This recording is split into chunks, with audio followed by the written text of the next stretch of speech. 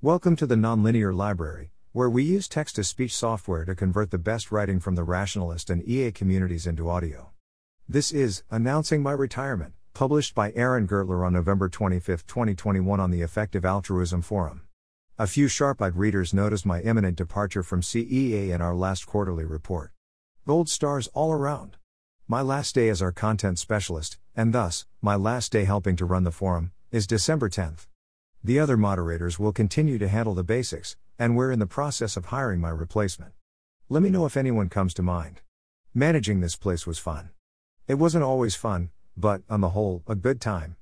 I've enjoyed giving feedback to a few hundred people, organizing some interesting AMAs, running a writing contest, building up the digest, hosting workshops for EA groups around the world, and deleting a truly staggering number of comments advertising escort services. I'll spare you the link.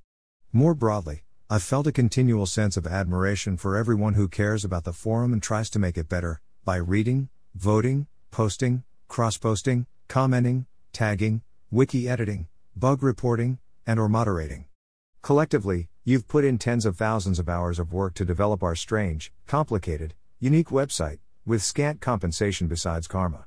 Now that I'm leaving, it's time to be honest. Despite the rumors, our karma isn't the kind that gets you a better afterlife.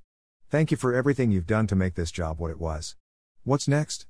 In January, I'll join Open Philanthropy as their communications officer, where I'll help their researchers to publish more of their work.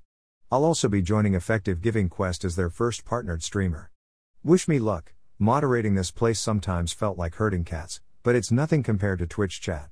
My forum comments will be less frequent, but probably spicier. Thanks for listening. To help us out with the Nonlinear Library or to learn more, please visit nonlinear.org.